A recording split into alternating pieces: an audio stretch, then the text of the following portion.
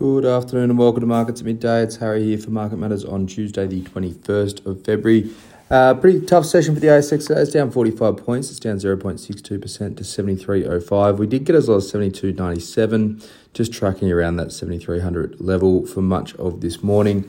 We didn't get a lead from the US overnight. They were closed for President's Day. Our futures were a little bit weaker heading in today, but they've rolled off a little bit more. Part of that's got to do with the RBA minutes that came out at 10:30. They said they considered a 50 basis point hike at the last meeting. That would have really put some pressure on the equity markets at the moment. They did wind that back to 25, just saying that the headline inflation had come off its peak and it was expected to track back, but it probably means that there is at least another 25 basis points in the RBA's hiking cycle this time around. May see that one at the next meeting in March. Having a look at sector performance, there's only one sector in the green today. It's energy. That's up 0.06%. Healthcare is the second best. That's still down 0.16%. Worst sectors, real estate down 1.27%, and staples and financials are both down 0.86%. Reporting season continues. It continues to dominate the stock-specific moves. Johns Lyng Group, JLG, is up 15.63%. Hub, HUB, is up 7.33%. And Sayona, SYA, up 6.1%. Ingenia, INA, that came out only just recently and back online, and that's tumbled after their half-year report. That's down 20.35%. Altium, ALU, down 5.92%. They reported last night. And Stockland SGP is down 4.63%.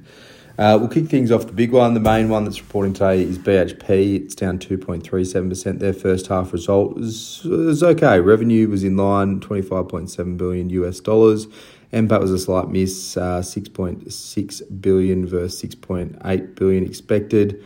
Dividend of 90 US cents per share was slightly ahead, so maybe a little bit of a kicker there in the dividend. Cost guidance was raised at their coal assets, maintained on iron ore and copper, which is sort of key. They did sort of guide to lower end of production there at a few of their assets, though, but still maintaining that guidance. They blamed those cost guidance increases on weather, labour and energy, just general inflation going on there. For the most part, they're going to sell two of their BMA mines as well, so they're getting out a bit more coal there. They said just restrictions on getting capital in those is killing them, so they may as well offload them into a different vehicle. They did say they remain positive on the demand piece for the second half and into FY24. China activity is picking up there, and that's sort of the main reason why they continue to remain bullish. I mean, it's just talking your own book there from BHP. And the Oz Minerals deal, no material updates on that one, but they expect that to go through late April, early May.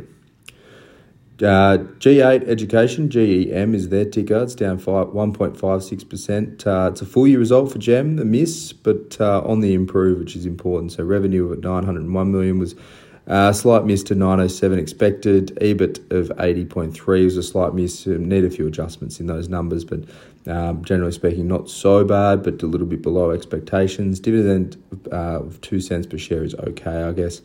Key positive was the commentary coming into the back end of that year. So they put through some price hikes later in in calendar year 22 and early this year as well. December EBIT with 9.3 million. That compares to 4 million on previous the December the year prior. Occupancy up marginally. Spot occupancy is still a little bit light on at 64.3%. They said they're doing pretty well on cost out, though costs are up on labour, largely just wage inflation there. There is a new government funding package for childcare that should help set up for a stronger back end of calendar year 23. So not so bad for GEM. Could have been a little bit better, but it's not the worst result from the childcare centre operator. Have a look at Hub now. Hub 24. It's up pretty strongly, up 7.33%. They beat pretty strong numbers from Hub. A lot of this was pre-reported, so you think of all their full numbers were sort of pre-reported for the independent investment platform company. Underlying NPAT was 26.6 million. Market had expected 25.5 million. Revenue was up 69%, really good revenue margins there. So a little bit light on in terms of EBIT margins or earnings margins, but their revenue margins, so you think the percentage of revenue that they get for each dollar on their platform, they were pretty strong. Going to pay a 14-cent dividend, which is about 2 cents above market, 1.5 cents above market. They maintained their longer-term guidance of getting to $80 to $89 billion of funds under administration by FY24. Class contribution was probably the main concern on this result. So they took on a bit more CapEx there just to realign that business. They do have plenty of cash though. They've got 67 million in the bank, so plenty of headroom for Hub. And overall, a pretty decent report considering there was a bit of down beat commentary heading into this one. Hub had rolled off the top. John Ling's Group, so they're a builder. A large portion of their business is rebuilding on insurance claims. They're up 15.63%. Pretty big beat from these guys. Revenue was 635 million, was up 71%. NPAT up 84% to 34 million. The key here was they upgraded revenue guidance by 11% and EBITDA guidance by 5.5%. So there's a little bit of margin pressure coming through. But at the same time, they're growing well. They've obviously been a lot of insurance events in the last 12 months and particularly the last 6 months in this reporting period for Johns.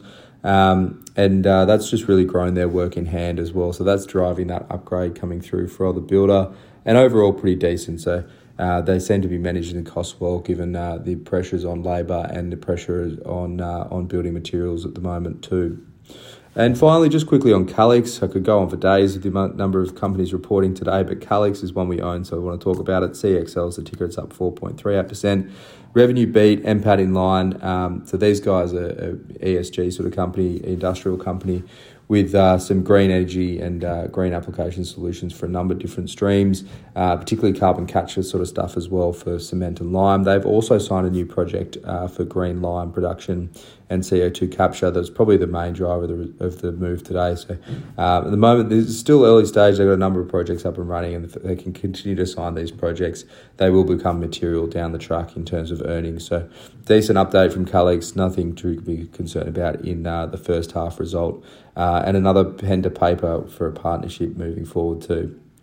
Having a look at Asian markets now, Japan's Nikkei is down slightly, down 0.07%. US futures are down, S&P down 40 basis points, NASDAQ down 35 basis points. Not a lot to look out for in terms of data tonight. There is US existing home sales that's expected to come in, plus 2%, a bit of a rebound there for the existing home sales number in the US. But for now, that's all for markets at midday for your Tuesday. I hope you enjoy the rest of your day, and as always, look out for the Market Matters reports.